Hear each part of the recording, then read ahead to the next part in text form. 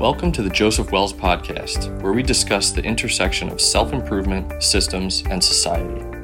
My guest today is Packy McCormick. Packy is a resident of Brooklyn, New York, and my peer in the Rite of Passage Fellowship. He is also the founder of the Not Boring Club, a roaming social club for people who never stop learning. In this episode, Packy and I go behind the scenes on the Rite of Passage Fellowship. We discuss Scenius, the topic of Packy's essay. We talk about the magic of Twitter and much more. I hope you enjoy this conversation as much as I did. Packy, welcome to the show. Good to be here, Joe. Thanks for having me. Yeah, man. So I know you've been splitting your time between a couple different places. Where are you today?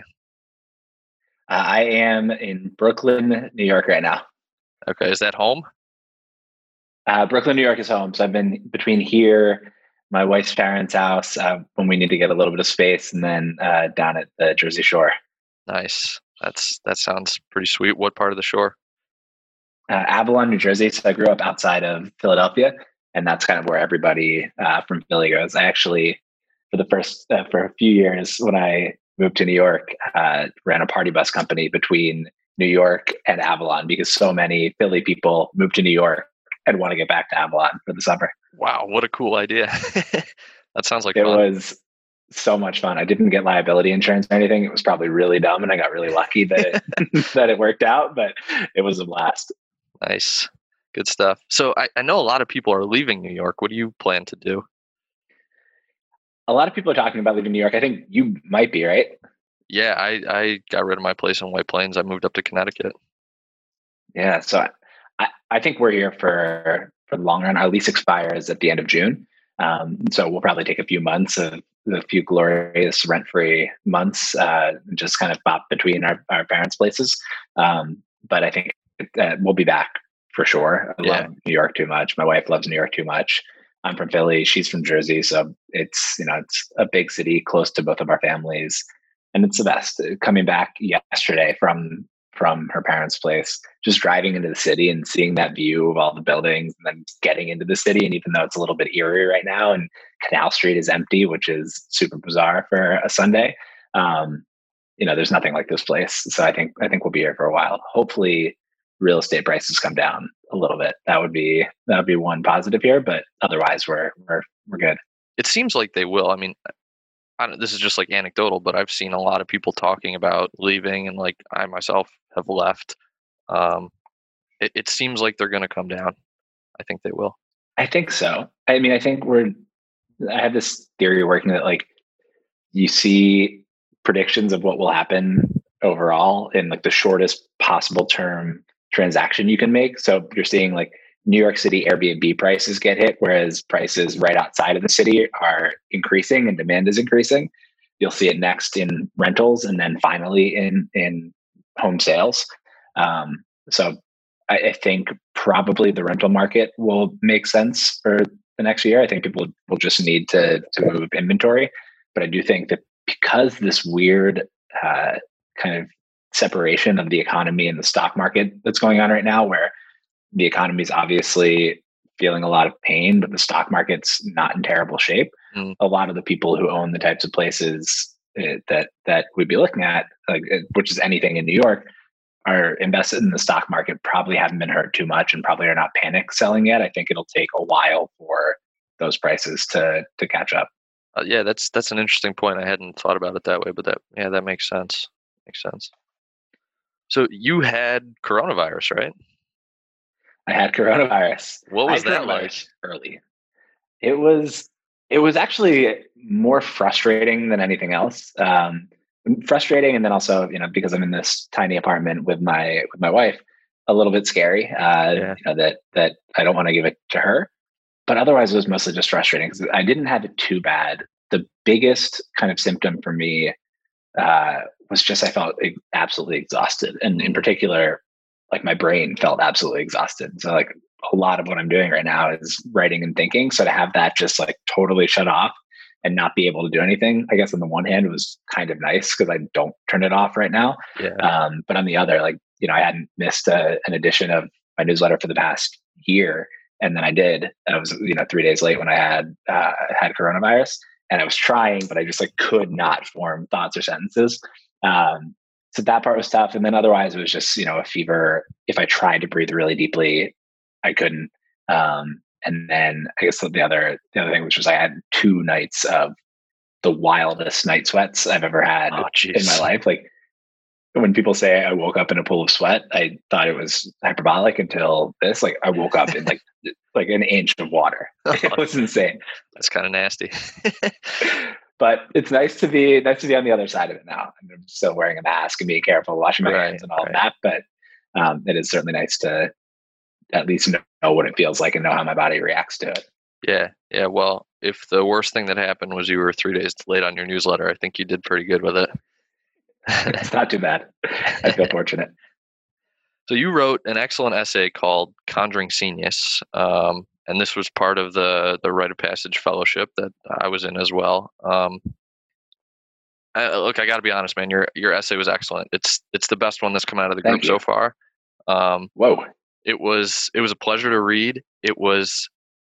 What was cool is it was a total novel idea, to me at least, but I think to a lot of people. And like I wrote about compulsory service, Oshan wrote about UBI, Suthan wrote about city building and Walt Disney. None of those things are like particularly novel. They're interesting, but I don't think they're that novel. Yours was a totally new concept to me. And then you did a great job of weaving in these examples and stories and different anecdotes and stuff like that to like really keep it flowing and keep my attention the whole time. And to do that for 12,000 words, that's a testament to your writing ability and the topic that you picked. So good on you, man. That's awesome. Great essay. Thank you. Well, first of all, I really appreciate it. Second, I do not think it's the best essay that's come out. I thought yours was incredible. I thought Suthan's and Oshan's were fantastic. They kept me interested. I think as we have this conversation, I'm happy to dive into Scenius, but I also think it's interesting for us to talk about just the writing process and what it was like to write these things. And I thought mine pretty much the whole time was the absolute worst essay. And even when I hit publish, I thought it was like not just the worst essay in the group. It was a really talented group of people. And so if it was the worst in that group, I'm totally fine with that. But like maybe the worst thing that I'd ever written. And so like finally by the end, I got to a spot that I felt really comfortable and happy with it. But for most of the Rite of Passage Fellowship, I felt awful about the quality of the essay. I don't know why. I just like could not get myself to bring it together. You and I both worked with the same editor, Tom White. Without Tom, this essay is not even close to as good as it ended up being. I think he really helped. It's a wide-ranging topic. There's so many examples from thousands of years of history. So to be able to wrangle that into something that's coherent and reads, and to your point, stays interesting for 12,000 words was a real challenge. And I had never worked with an editor before. I think without having done that on this piece, there's no way this essay maybe gets done. I don't know if I would have felt good enough to even hit publish on it. Yeah, so it was. I totally agree with you on that. I mean, I'd never worked with an editor either, and like you said, Tom was just fantastic because like when you're trying to write something that's 10 or 12 or 15,000 words, it's like you don't just sit down and write it. You have to write it in pieces, right? So I had all the pieces put together, but when I got it to Tom, they were in the wrong order. They didn't make sense. They didn't flow. My transitions were just basically non-existent. So like to have somebody who can look at it from an outside perspective and be like, this is where you need to go. And then he would challenge my ideas, but there were certain things where I was like, no, this is going to stay like this and I want it like that. And he totally let that be. So like we had a great back and forth. So I'm wondering if you were maybe thinking that yours was so terrible because of the process you started writing it through, right? Like, can you talk about that process a little bit? Yeah. So the process I think we kind of went through a similar process here, but it was the longest and most structured writing process I've ever been a part of. And I would imagine the same is true with you. Normally when I write now, I this morning wrote 3,400 words for my newsletter, and I did that in like 2 or 3 days. And so I start writing, I have my brother look at it one time to kind of see if it makes any sense at all or what needs to be changed. But it's pretty quick and dirty, and it's something that I'm really interested in at the time. And if it's not perfect, then it's not perfect. This one was interesting because we, started out with an idea that we then committed to for 4 months. And so I'd never worked on something for that long from a writing perspective. So that was kind of thing one. And then from there, really the process of kind of outlining, writing a little piece, going back and outlining again, filling in sections of the outline, and then to your point, trying to fit those sections together in a coherent way. That was one interesting thing. And then I added on top of that this layer of difficulty where I built a group called the Scenius, where in the first 1,500 word essay we released, I put out a call for people who are interested in the topic, interested in how groups work together, interested in the history of Scenius, interested in the role that place plays in Genius and all of those things. And so I had a 12-person Slack group going where people were super, super smart, super, super helpful, sending ideas, sending articles as they came up. And so take the normal process that I have where I'm already overwhelmed by all of the potential information in this big topic, and then multiply that by 12, because everything that I read made me rethink the way that I was structuring the whole essay. Because it was also fascinating to me that I would read something about, the way that the Dungeon family worked together, Wu-Tang Clan, and then be like, is this more interesting to the modern audience than talking about ancient Greece? And then I would go back and decide if I needed to replace ancient Greece with something more modern. And so every time I took in new information, my filter, I guess, was not strong enough to say like, nope, this is the core of what I'm writing about. This is interesting, but it doesn't fit. Everything I tried to bring in, everything I heard, I tried to bring in and figure out how to incorporate into the essay, which is another reason that it was super important to work with somebody like Tom. Yeah, I think so. The learning process here was interesting because, like you're talking about, the paradigm you have when you're writing like just a couple thousand word piece is, I don't need to be an expert on this. I'm interested in it. I know a little bit about it. Let me put it out here and see what people think. But for me, at least, beginning this fellowship, I was like, okay, I'm going to write this piece that could be the thing that people look to on this topic. Like, I should know what the hell I'm talking about. And when I started, I didn't know what the hell I was talking about. And totally. by the time that I was nearly finished with the first draft, I still felt like I didn't know what the hell that I was talking about. So like, I knew a lot more than probably the average person did. But like you said, every time you come across a new piece of information, you rethink what you're doing and you're questioning that what you've written the first time is accurate and like is a nuanced view of the topic, right? So I think what was important here was dialing in and saying like, okay, yeah, this is more detailed than a couple thousand word piece and I should know what I'm talking about, but I'm not going to understand the topic as well as somebody who has spent their career doing this or who has written a book on it or something. So it's like this in between, a short form and a book. So it messes with your head is what I'm getting at, I think. It's so good to hear you say that. And I think that's one of the things about writing in general is that you think all of these things are unique to you and happening in your own head. And it's really how everybody feels. I remember taking the first rite of passage course that I was like, oh, everyone's going to think this is stupid and they're going to judge me for writing and they're going to whatever.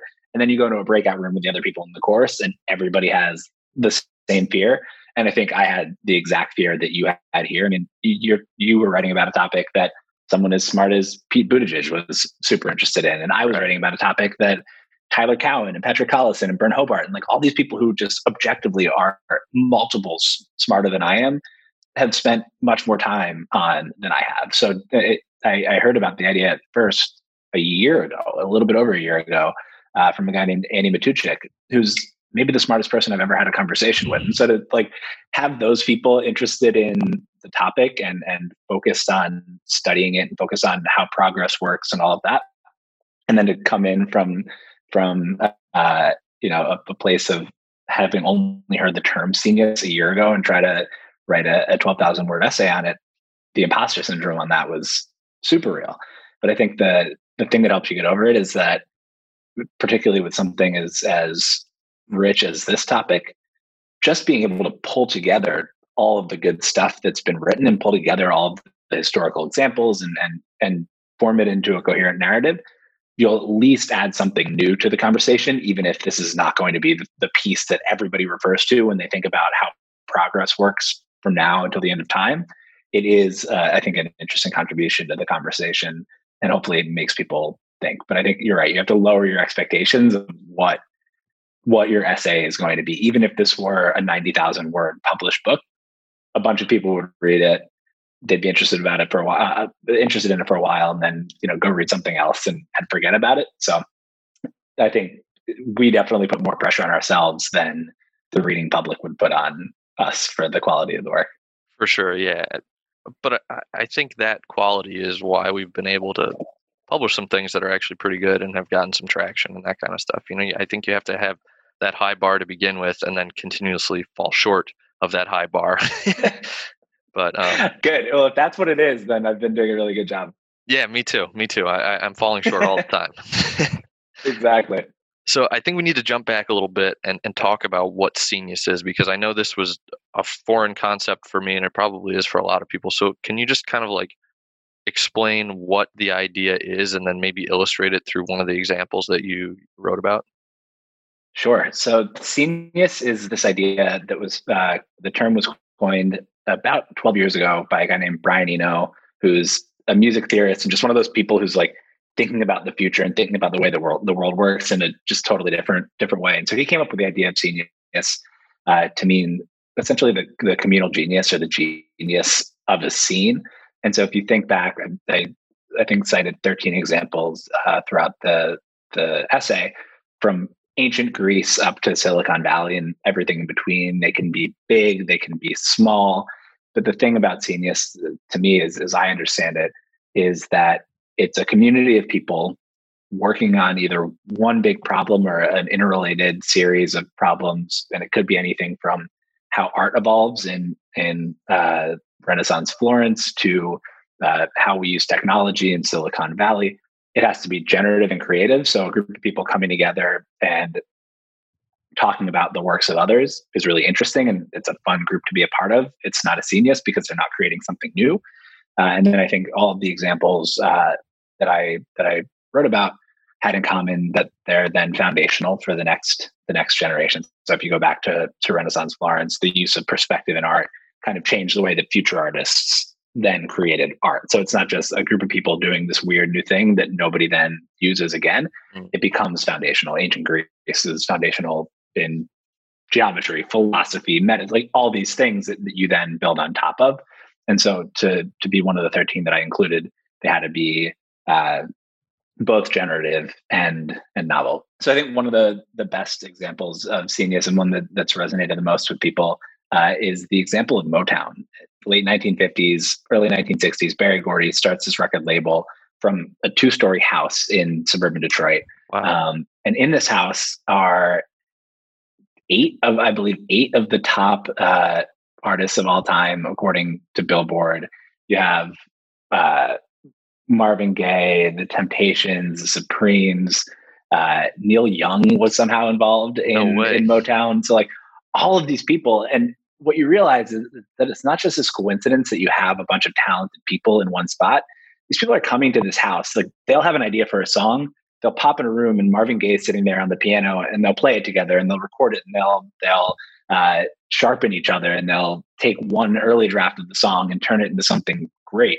The thing that caught me, and so I kind of was alerted to the Scenius of Motown when I watched an incredible documentary on Showtime that we can put, I guess, in the show notes or wherever we can give a link to it. But as they walked through what made Motown so special, it was like ticking off a list of the requirements for Scenius. So for example, one of the ingredients that I found in most of the historical examples that I looked at was the role of competition. Berry Gordy set up his executive team meetings such that you'd come in, you'd bring an idea, and then everybody would dump on it. And it was this like real process of like, only the best song that we have going right now is going to get out, and you have to bring it. And you have to come to this meeting and argue why your song is the song that we need to be promoting. And there's no hard feelings. People are going to be attacking each other's kind of work and ideas, and that's fine. The group still loves and supports each other, but they're all in it to produce kind of the best work. And so, you have songs that are now classics that started out in their first iteration getting poo-pooed in this meeting, and then they have to go back and rework it, maybe bring in another collaborator on it and sharpen it until you get to a point where you have these kind of classic songs that everybody knows and loves. Another example of one of the ingredients of Scenius is the diversity of thought and experience. And so this Motown was born in the midst of the civil rights movement. It was mainly Black artists led by Berry Gordy, who was a Black man, in a time when a lot of the artists couldn't even use the bathrooms or have a meal in some of the places that they performed. Mm. And so you think, if we're doing this thing for and by Black people, we're going to keep this tight and it's just going to be a bunch of Black men doing this together and changing the world. Berry Gordy was super intentional about diversity in Motown. And so that expressed itself in a few different ways. His executive team and the people in the leadership positions were men, women, Black, white, at a time when most executive teams were, one, a bunch of men, most were white, and three, in the case of Motown, Berry Gordy actually caught a lot of heat for bringing in white people to the team when it was this label that was for and of Black people and by Black people. But he brought in a sales guy named Barney Ailes because he knew that in order to get Motown's music played on as many radio stations as possible in the country, he needed a guy that the people at the record labels, many of whom were, in the deep South or the middle of the country, who weren't used to doing business with Black people, they needed someone they could feel comfortable with to play the music and someone who could convince them to play Black music at a time when they really didn't. Sure. And so Berry Gordy was smart about recognizing that you need a bunch of different people who have a bunch of different skills and get access to a bunch of different places in order for the idea, or for the music in this case, to get its full viewing from the general public. So Motown, watching the documentary, there's like 9 more examples of things that are seen as place-based ritual. The fact that they were in his house, the fact that you could pop in and out and then collaborate at any time. Like there's all these things that are hallmarks of Scenius that Motown either intentionally in many cases or accidentally in some cases brought together. Yeah, that's cool. I know one of the things that you write about in the essay is how Kevin Kelly, kind of back when this term Scenius was coined, he lays out 4 essentially pillars of Scenius, right? And my impression was that he also basically said, like, these things exist here, but you can't create it. The best that you can do is like not fuck it up once it happens, right? And yep. I think from reading your essay, you argue that that's not really the case, and you add in some other pillars that if you're trying to create Scenius, you'll have a better chance if you can add all of these things in. So can you talk a little bit about his pillars and then the pillars that you add in, and whether or not you necessarily need to have all of those things, or if a combination of them will kind of get the job done? Yeah. So I think if Brian Eno coined the term Scenius, Kevin Kelly, who's the founder and editor of Wired and just a leading voice in kind of tech writing, he really brought the idea of Scenius to the public. And so he came up with 4 pillars, looking back at historical examples that are present in kind of any example of Scenius and nurture Scenius. So they're mutual appreciation. So the people in the group need to support and appreciate and applaud and push each other. The rapid exchange of tools and techniques. So if you're in Motown, for example, and somebody's doing some cool thing with a mixer, everybody in the group is going to know about how to do that, and so that's just going to be the new baseline. So it's changing all the technical tips of the trade, exchanging those so that everybody kind of is at the cutting edge of what's going on in that industry. Network effects of success. So one person's success brings up the other. So Silicon Valley is a prime example of network effects of success. It's, I guess, most prominent in the idea of mafias. People are talking about the Uber mafia and the Airbnb mafia now, where people make a lot of money off of one company and then they go back and they invest in the next generation. So one group's success is good for the whole scene. And then the local tolerance for the novelties. So you have to be kind of in the supporting group that enables you to push the boundaries. A lot of times when you're trying something new and trying to change the way that something that's always been done a certain way is done, you're going to get pushback and things are going to fail and you're going to seem like a failure for a little while. So you need a group of people there saying like, no, keep going, keep pushing. We see what you're doing. We appreciate what you're doing. Keep pushing it. Loved that article. Then he gets to the end and he says, essentially, like you said it best, like when you see Scenius happening, don't fuck it up. Don't put it in an expensive office building. Don't bring in the lawyers and accountants. Just like let this magical thing happen, because it's a magical little thing that happens so rarely. A big part of the essay was to say, like, I don't know if that's necessarily true. I think if you look back at Scenius in the past, like certainly you can find those four ingredients and everything, and maybe you can't tell that somebody had from the beginning set out to try a Scenius. I think he talks about the fact that people have tried to recreate Silicon Valley in a bunch of different places, and for the most part, it doesn't really work. It requires this kind of like magical stew of different things in addition to the four things that he talks about. A big part of the essay, though, is I think we're in a spot right now where that magical stew is happening. I think COVID ends up being a piece of this, ends up being kind of one of the conditions required to then go create something new. And by that, I mean, we're in the midst of this time where so much is changing. We're meeting on Zoom. We're stuck in our houses. People need to work together across industries and countries to find a cure, to figure out ways to get food to people. And like, you're essentially starting with a tabula rasa and saying, like, the world is completely different right now.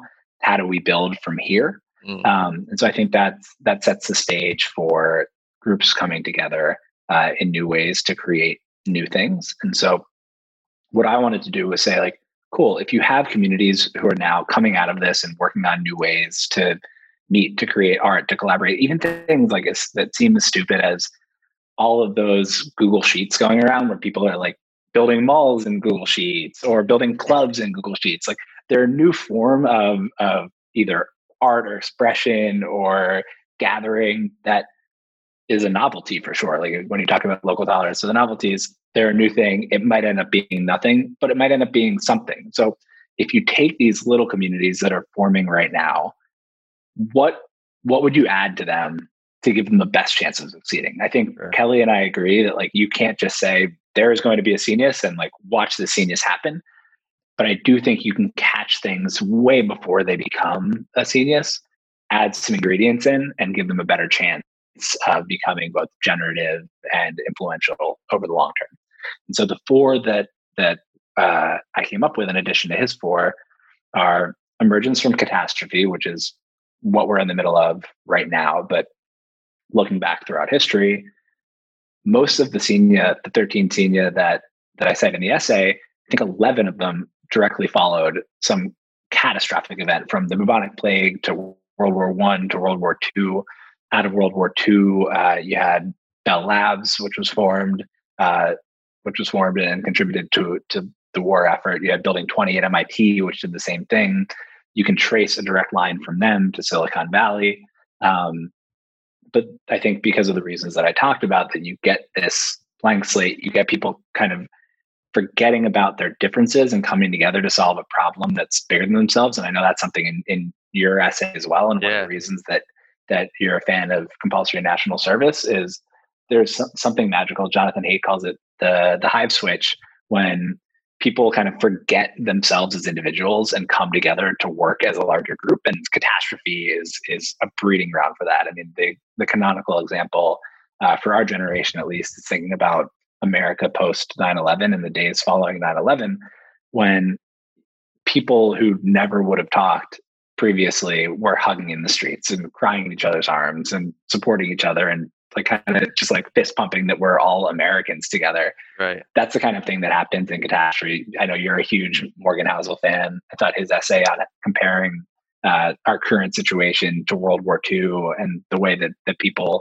kind of came together as one nation then, and now are coming together as one nation, one globe, obviously with some political battles thrown in the mix, but it gives us opportunity for people to come together. So one is emergence from catastrophe. Two is competition. I actually had one of the people in the Meta-Scenius, my good friend Mike Madonna, wrote a big chunk of this section talking about the battle between Leonardo and Michelangelo in Renaissance Florence, and that this really interesting thing happened where art became kind of more mathematical during the Renaissance. There's this book, Della Pintura, that really gave artists new tools for thinking about perspective and made art a more objective thing. Objectivity opened the door for kind of competition because you could actually judge, like, hey, this piece is good, this piece is not good. And that spurred a lot of the innovation that took place during the Renaissance. There was one scene that we talk about where Leonardo and Michelangelo were given commissions for these two huge walls in a building in Florence directly across from each other. And so it was this big, like, this is the LeBron Jordan debate in real time in ancient Florence. The two heavyweights in art at the time painting directly across from each other to see who's the best. And not only does that push the two of them, but it inspires this whole new generation of artists who see, wow, like, these people are celebrities now. Like, if I become an artist, I could be a celebrity. I'm going to look at what they do and look, now they've done it. I'm going to do better than them. I'm going to build on top of what they've done. So competition, I think, spurs this, gets the best out of people, but then also inspires the next generation. Real quick, Packy. Yeah. I think so. What you talk about, the hive switch from Jonathan Haidt, I think I just finished that book, The Righteous Mind. So this section kind of jumped out at me. And what he says about the hive switch is that, in addition to like this emergence from catastrophe kind of thing where people really bond with one another thing that creates unity is healthy competition, because he says that competition increases the love of the in-group more than it increases the dislike of the out-group. So it's like when you create competition, there's a huge net positive here. So I thought that was just like a super interesting connection and an overlap of these two elements that you bring in. So I just wanted to throw that in there quickly. That's a really good point. And I think all of these things are connected in to some extent. They all kind of are things that contribute to the strength of a group, because I think that's what's needed for people to really feel comfortable enough with each other to push the boundaries and create great things together. But sure, that's such a good point. I mean, yeah, if you think about, like, I'm incredibly close with Philadelphia Eagles fans I've never met, but if I saw them walking down the street wearing an Eagles jersey, like, there's that, the fact that we're all on this one side of the competition, and it's fun. I think sports are this. I've come to appreciate. I think probably because we don't have sports right now, I've come to appreciate how important sports are for so many reasons, and they are this, like, really great outlet where you can feel this bond with a group of people in this really low stakes way. Right? You're talking about what team is able to run into an end zone more, or who can put a ball in a basket more. It's this low stake thing, but it brings groups of people together in a really really healthy way. And I think that's one of the things too with compulsory national service. He talks about the fact that one of the ways to turn on the hive switch is getting everybody to march together in sync, and you just feel like you're part of this unit in the army versus this one person, or right. Going to a club is another one where you're all dancing to the same beat. But yeah, I think the hive switch is one of the more fascinating concepts that I've read about in the last year or so.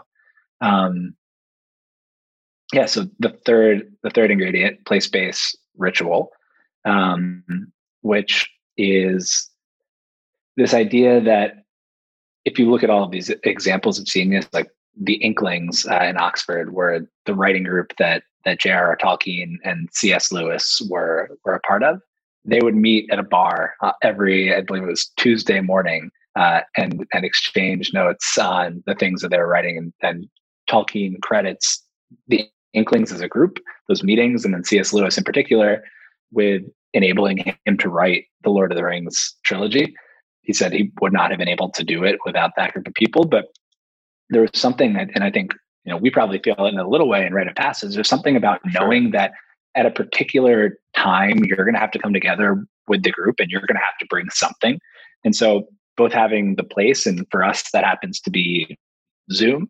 For them, it happens to be the Eagle and Child Tavern. For Ben Franklin's Junto, it was a bar in Philadelphia where they would meet. And then throughout history, there's an example of kind of a place and a time that these groups came together. But I think it's really important to know that you're going to be showing up and you're going to have to have done something. Right. A lot of these places a lot of the kind of scenes of Scenius end up being bars. And I think it's really interesting that bars enable people from different backgrounds and different levels to come together in this neutral ground. If you're in an office, the CEO is clearly the number one person.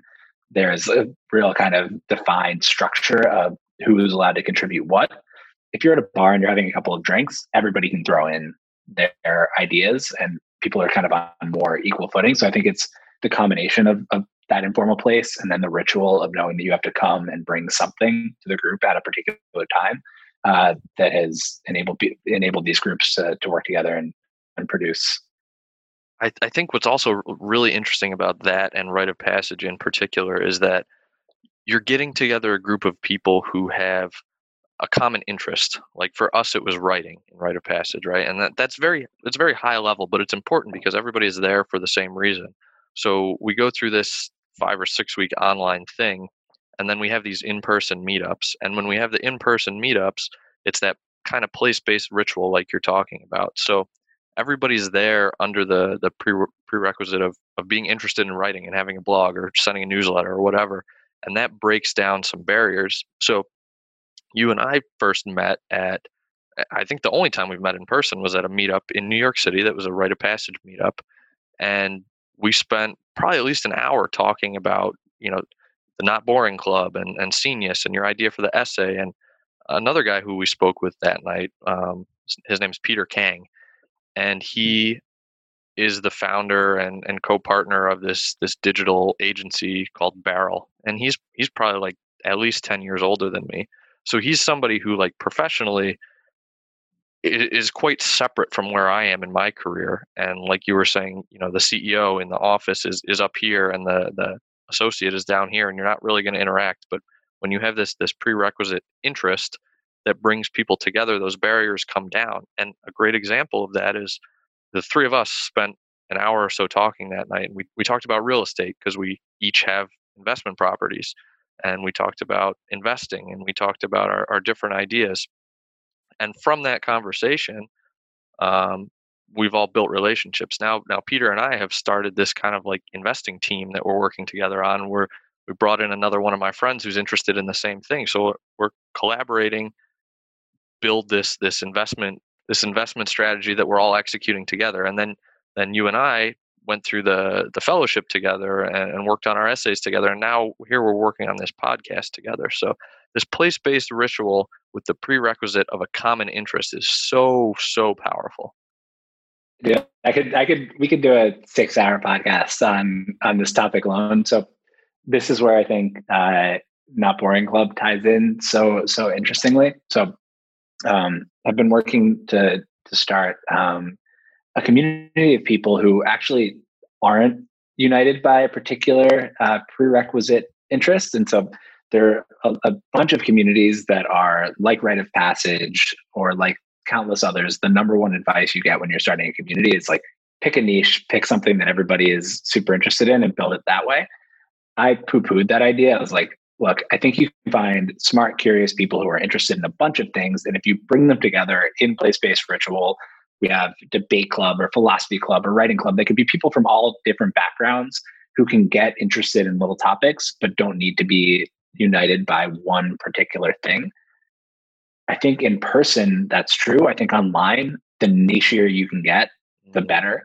If I'm in a group of business newsletter writers, and it's the most active group that I'm in online because it's a very particular thing that we're all interested in. I think the wider the interest base goes, the more physical place is incredibly important. So to your point, when we are on a rite of passage call, we're talking about writing. When we meet in person, the conversation gets a lot wider ranging and the conversation just flows to different things, I think, more naturally than it can online. Online is almost, for now, and this will change at some point, but it's structured. We have a block of time on our calendar. We're here to talk about this one thing, and like we'll do this thing, and then we'll probably hop off the Zoom. Maybe we'll talk for a few minutes, but it doesn't spark that same kind of the same kind of genesis of new ideas and new tangents that I think in person is particularly well suited for. And so that's one of the questions that I wanted to explore here was like, can you create a Scenius that's purely online? And I think if you were to do that, it would have to be incredibly niche. Sure. But I do think that the combination of in person and online is probably going to be the most powerful. So I talked about two examples.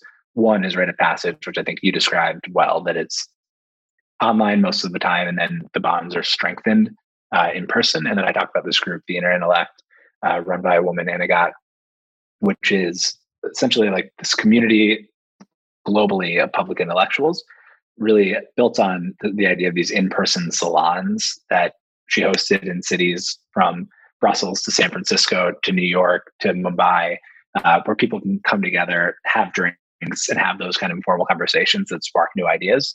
Right now, everything is online only, but I think that combination of being able to connect and have really good focus time more often than you'd be able to otherwise, because it's so easy to connect online and talk about writing or talk about progress or talk about whatever the specific thing is, combined with in-person meetings where you can let new ideas flow and kind of let your guard down a little bit. I think that's the magical combination for now. Sure. Yeah. So I'd like to change direction a little bit and talk about Clayton Dorge. So I saw that you gave him a nod in the acknowledgments of your essay. How did you two end up meeting and collaborating? So this is, I guess, the online Scenius. Twitter is an incredible place. I've only really gotten into it in the past year, but we just met on Twitter. He read the newsletter, reached out, said that he was interested in the idea of Scenius. I think he read the original essay. And you had never heard of the term. A year ago, I had never heard of the term. So whenever I find somebody who's interested in Scenius, I jump on it. And so I asked him to read a draft of the essay. He gave really helpful comments. And it's good, to your point earlier, when you know that there are these people who are experts and have thought of something a lot more than you have, being able to get somebody like that to read the essay and just kind of confirm that at least I wasn't totally off base was really comforting. Right. Do you know anything about the Good People Summit? No. Oh man, see, Clayton is way too modest. He created this event called the Good People Summit, and it was the inaugural cohort or event was about 3 months ago now. And this was a thing that spawned from he and his wife do like this annual extended weekend where they go away for the weekend and they work on their goals and what they want to accomplish for the next year. They do some writing, that kind of stuff. And they decided that it would be fun to bring together this group of people who was interested in kind of doing the same thing. So, and his background is in event planning. So he handpicked 12 people who he knew from different places. Like he'd worked with this guy in, I think, New Mexico, and he had friends from college and friends from high school and people from, I think, mission trips, whatever. So he got this group of 12 people who none of them knew each other, but they all knew him. And then he rented this Airbnb in Colorado. Everybody flew into Colorado and he organized everything. So like you paid the price, you showed up, and you didn't worry about anything. He had a chef there preparing their meals. He had like conversation prompts and activities planned. But the overarching purpose of the event was to come with an idea, a thing that you want to work on, whether it was a business plan or a book or poetry or photography or whatever. Everybody had something that they were interested in, but didn't really have time to do it with their professional lives. So they set aside this 4 days to have a summit and meet with these creative people and really hone in and focus on this thing that you wanted to accomplish. So he did that, and it was I think it was about 12 weeks ago now. And one of the guys who came to the event was, I don't know what the relationship was, but he was a friend, and he had been working on this secret thing that he had accomplished without telling anyone about it. I don't even know what the thing is because Clayton wouldn't tell me when we were on the podcast, because the only people who know about this were the 12 people who were at this event. But anyway, this guy accomplished this thing in secret, no social media posts, no conversations, no nothing. And then he comes to the Good People Summit and tells them, I've done this thing. I want to write a book about how I did it and how I did it in secret. So at the summit, he puts together this plan to write 500 words a day, Monday through Friday, for 12 weeks. And at the end of those 12 weeks, he'll have 30,000 words and he'll have this rough draft of a book, right? So Clayton and I recorded a podcast last week, like on Thursday or something. He told me this story, and he said he finished it a week early. He's got his 30,000 words 11 weeks in, and now he's like, so I guess I have to publish this book now. So Clayton put together this event that will ultimately result in this book being published. And who knows, like, could it be a bestseller? Maybe. Could this guy like go on to be an author? And when he does, he's going to uplift everybody else in the group through his status, right? So like we're checking Totally. some of the boxes of Scenius here that you laid out. And when he told, so I knew about this a couple months ago, I think, because he and I had connected. And when I heard about it, I was like, that is so similar to what Packy's doing. And I just find it to be so positive and optimistic and inspiring that two people from different sides of the country are basically working on very similar things to create and generate and push society forward independent of each other. But now you guys know each other and now you're kind of working together. So it's so cool.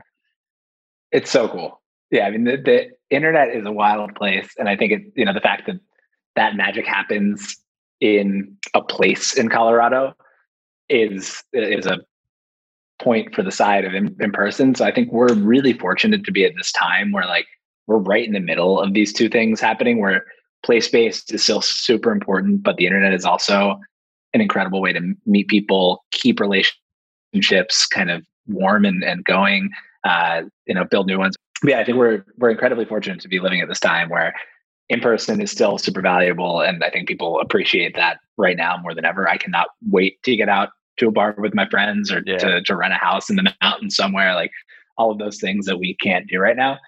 But the internet is also an incredibly magical place that, I could be connected to you through an online writing course and to Clayton through Twitter. And now the three of us know each other and can look out for each other and support each other. Like that's unbelievably cool. And I feel incredibly lucky that we're all, living through this time.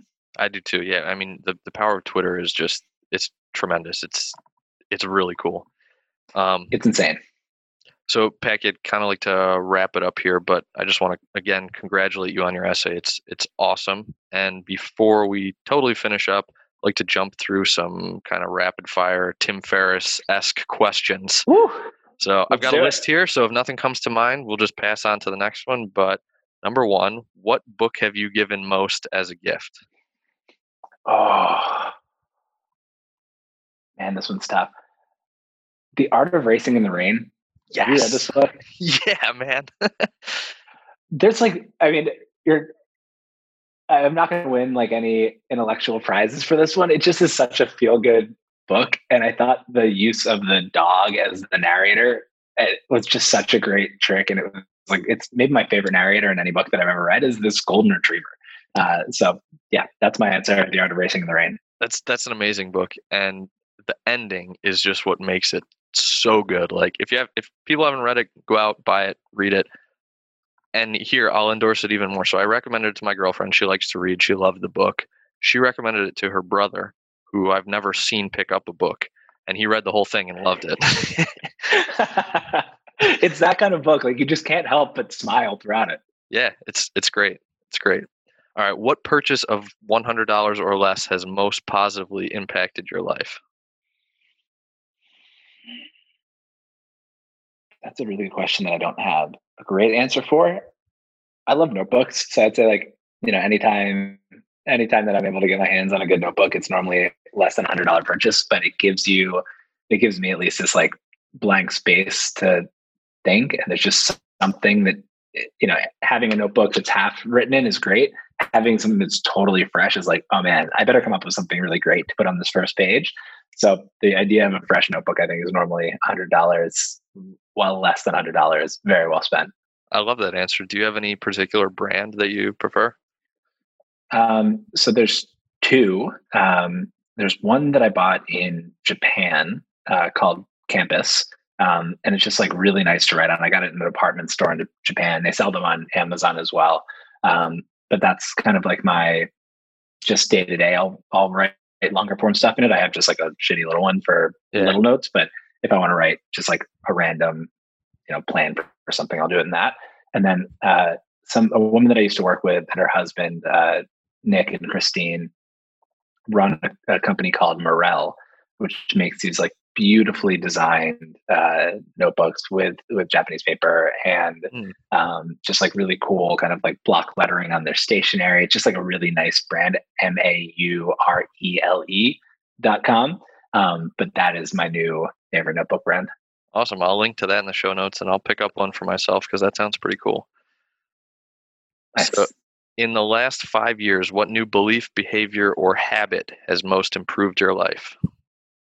This one's easy. This one's writing for sure. And I've been doing it now for just over a year. Took the first rite of passage cohort, and it's been such a cool way to, one, just like keep my brain exercised. Two, it totally changes the way that I interact with what I consume. I think one of the reasons that I wanted to start writing was that I was always reading either books or articles or whatever, and it would go in one ear and out the other, and just on to the next thing.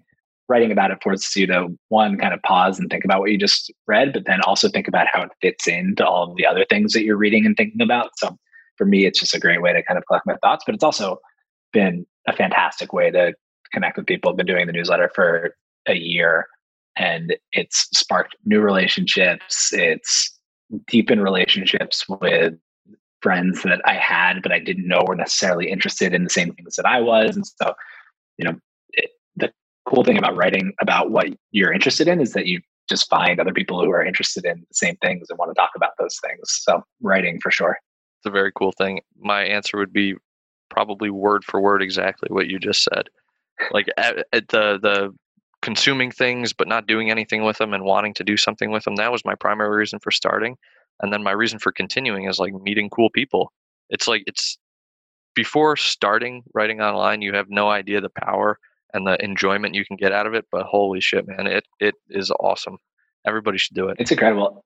And I wrote about this today, so I always don't like repeating what I just wrote, but the overlap here is going to be small. I'm seeing more and more people who had really good jobs doing a bunch of different things, either quit those jobs or spend a lot more time on the side starting to write and create newsletters. I think we're just kind of at the beginning of what this next wave of writing is going to look like. Yeah, so the progress you've seen with your newsletter is super cool. And I know you wrote, I think last week, that you want to see if you can turn it into like a source of income. So that'll be really, really fun to watch that grow and develop. And just based on your track record in the last few months, I think you have quite a road ahead of you there. I appreciate it. It's been fun putting out statements like that I want to be able to pay my rent with writing. And before that, it was I want to hit 1,000 subscribers when like I was growing at 30 subscribers a month. I was like, next 2 months I want to hit 1,000, and then it happened. And then like my first 1,000 took my first 500 took 313 days, and I just did my third 500 in 20 days. And so like just by saying that I want these things to happen, it seems like it's not like the secret or magic happening. It's that I think the people who read it kind of resonate with that and are willing to share and all of that. So it's been really cool to see that like, yeah, there's some traction happening, and it's mostly just because like people are generally good and more appreciative of the fact that you're like putting yourself out there and writing than you'd expect. I was petrified of putting my writing out there in the beginning, and that people have proven me wrong for that fear over and over again. It's a very cool thing. What advice would you give to a smart, driven college student about to graduate? I'm going to do the same thing here. I mean, there's two. One is just an extension of what we just talked about, which is write and start writing early. There's a guy who was in my Rite of Passage cohort, Sid Ja, who's just graduating from college now. And we were talking, and he's like, yeah, I feel bad when I think about the fact that like, I don't have quite as many subscribers as you do, or like looking at bigger people, like nowhere near as, but I have 10 years on you people. Like I'm going to catch up and have like way more subscribers by the time I'm your age. And so one, I think that's a huge thing to start when you're young. Like anything compounding, start saving money and investing and writing, and anything that compounds over time, start doing now.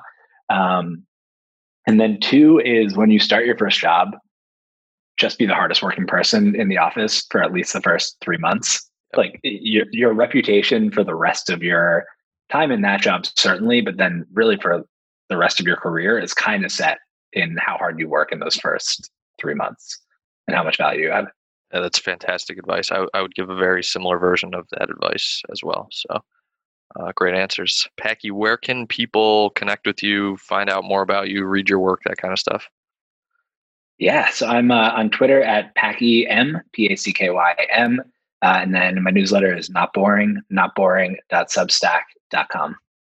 Awesome. Everybody needs to go sign up, and they need to read your Conjuring Scenius essay because it'll open your mind and give you something to think about. And it's a real treat to read. So, Packy, thanks for coming on today, man. Thank you, Joe. Thanks for having me. This was fun. Thanks for spending your time listening to the show. If you have any questions, comments, or further topics for discussion, shoot me a message on Twitter at Joseph C. Wells. I'd love to hear from you.